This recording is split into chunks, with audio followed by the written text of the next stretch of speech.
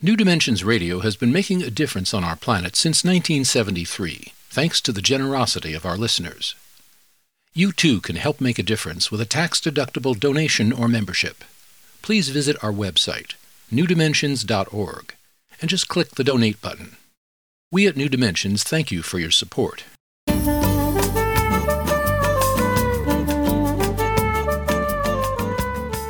Hello, I'm Justine Willis-Toms. Welcome to the New Dimensions Cafe. Today I'm hosting Michael Meade, who is a renowned storyteller and bringer of folk tales and myths, whose wisdom guides us in the recreation of a better world. Besides the many books he's written, he offers regular living myths, podcasts, and workshops. I'm speaking with Michael at his home by remote connection. Michael, welcome to the New Dimensions Cafe. Good to be with you again, Justine. Thank you. It's grand to have you. Recently, you've been talking about how endings are always accompanied by beginnings. So my question is, how do myths offer us some solace and even some wisdom for these threshold times that are filled with various endings of the way things used to be?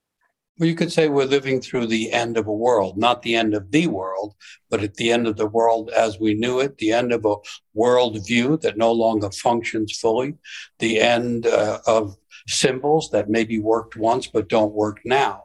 And we're in that in-between place between the thing that is ending and the thing that's trying to begin. So mythologically, the world can't come to an end. It just comes to another end, which really leads to another beginning. And one simple way to get there is through the archetype of apocalypse. Apocalypse doesn't mean the fiery end of everything. That's just one vision. Apocalypse is a Greek word, which means, first of all, to lift the veil. Like we see things in the world we didn't see before, which is happening all the time now. But also apocalypse means collapse, renewal. And it's collapse and renewal, but it's also collapse and renewal at the same time. So while things are falling apart in one direction, secretly things are rising up that haven't been seen before. There are people working on projects that are going to be essential to the next world that's trying to form through the darkness that we're living in. And going back to the idea that we're in a collective passage. So I think of it as we're all on this giant threshold. Threshold is the space between one form or one age or one shape and another, like a doorway. Only this is a giant threshold. And some people are looking back, wanting to go back. They're looking backwards on the threshold. They're on the threshold, but they don't know it. They think they're going back. There is no going back. That's over. So like, make America great again. Yeah. It can't happen because it wasn't great to begin with in many ways. And so that's a nostalgia and it's a misplaced imagination. And then you have people in the middle of the threshold that are just confused. What's going on? Where are we going? And then you have people that are looking forward. And the trick or the difficulty of looking forward right now is the threshold area. It's also called the liminal space, tends to be dark. And so part of finding the way forward is accepting the dark times that we're in. And that means challenging for the ego to say, I don't know. We don't know, which is the truth. We don't know when COVID will end. We don't know where climate crisis is going to lead us. There's so many things we don't know now. Finding the vision begins with accepting that we don't know. And it also begins when we trust that being in the dark is the place closest to finding the light. What would you say? I know that you have some wisdom to share with us about how prophecy really works. Thank you. I love that question. It's really interesting. So you could also say that part of the dark times is a great forgetting that has fallen over the world. Really important things have been forgotten. But the important things don't disappear when they're forgotten. They fall into the darkness and they fall into story. And so one of the things that has been forgotten is the meaning of prophecy. In the modern world, prophecy means to predict the future. The real meaning of prophecy is to speak in an inspired way. Prophecy involves speaking as well as vision. And so a prophet speaks what they see. It involves both. But prophecy involves the ancient past coming present, as well as glimpses of the future arriving from the opposite direction. Prophecy means standing so deeply in the river of time that wisdom from the past arrives from one direction and glimpses of the future from the other. Prophecy is a uniting of the ancient past with the burgeoning future. So how do we step in that river in these times when we're so distracted by information and data and all the stuff that's coming in? How do we stand as individuals to realize something new between the past and the future?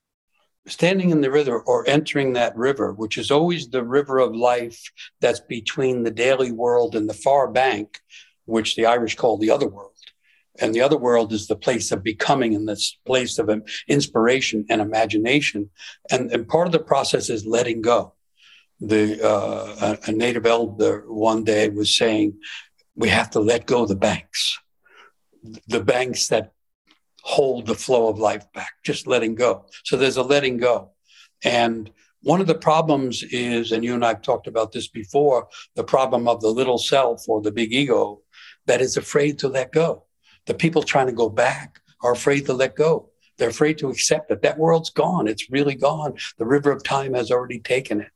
And personally, our inner little self is afraid that we'll get drowned in the river if we don't hold on to some rigid belief or something like that.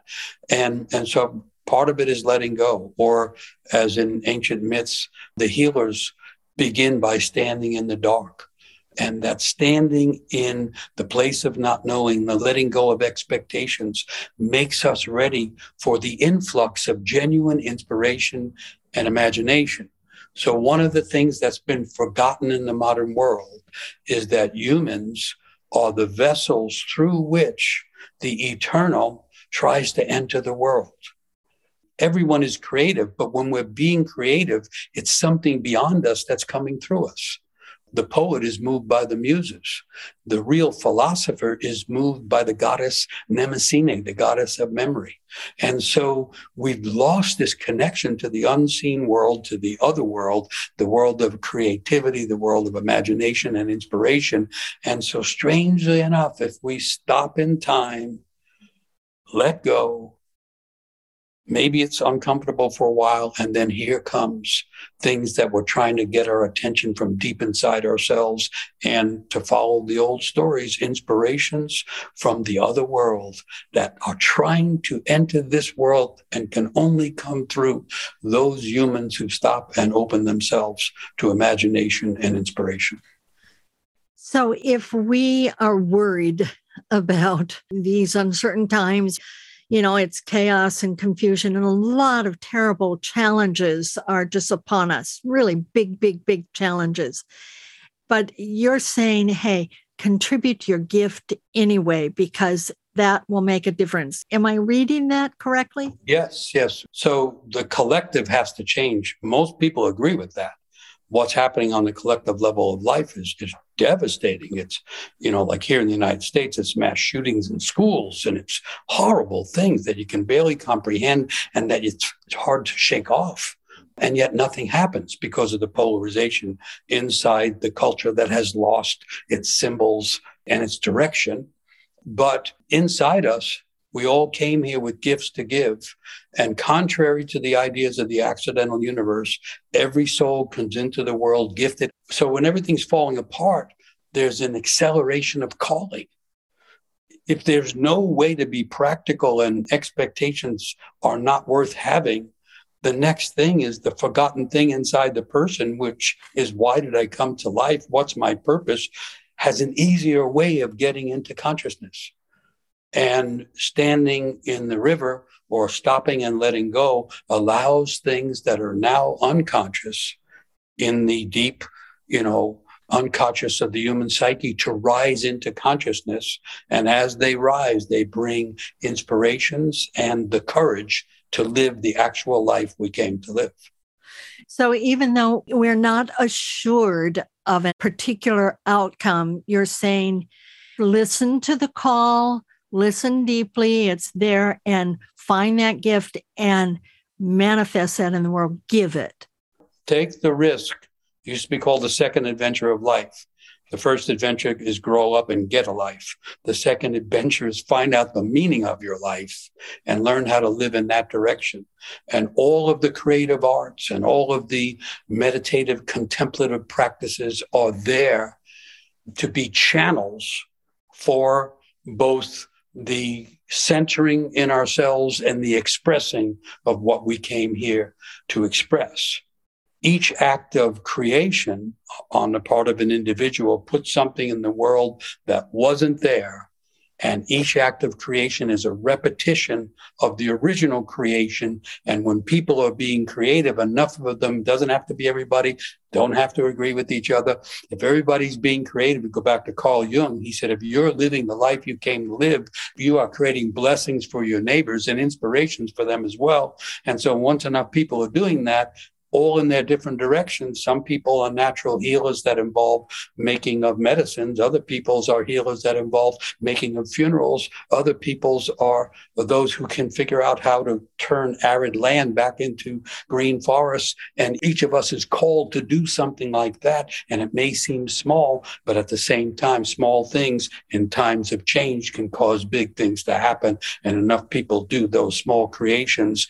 We don't have to agree. We're just agreeing to be alive fully, to be creative in a time when things are falling apart. And the next thing, the collective changes, and nature and the earth are just waiting for us to realize that this is how you do it. I've mentioned this before, the core mystery of nature, end of the earth, end of the cosmos, end of the human soul is life, death, renewal, birth, death, rebirth. And when you're in that, you don't have to know the outcome. The outcome is you're moving to a more creative, more inspired place in your own life, and that is adding to the inspiration of the world. Wonderfully said. We don't have to know it, but we just keep creating it and going inside and bringing it out. Thank you so much for being with us today, Michael. You're inspiring us to live more fully in our authenticity in this world. Thank you so much. I've been speaking with Michael Meade, who is a renowned storyteller and bringer of folk tales and myths, whose wisdom guides us in the recreation of a better world. And besides the many books he's written, he offers regular Living Myths podcasts and workshops. And to find out more about his work, you can go to his website, mosaicvoices.org, O-R-G, mosaicvoices.org. Or you can get there through the New Dimensions website, newdimensions.org, where you'll find over 1,700 programs and mini programs with Michael Meade as well. I'm Justine Willis-Toms, and I want to thank you for joining us on the New Dimensions Cafe. I invite you to please join us again. You've been listening to the New Dimensions Cafe. This series of shorter interviews features many of the remarkable guests also featured on our internationally syndicated one-hour New Dimensions radio series. To access more than 1,000 hours of programs, to subscribe to our newsletters, or to become a member, please visit us at newdimensions.org.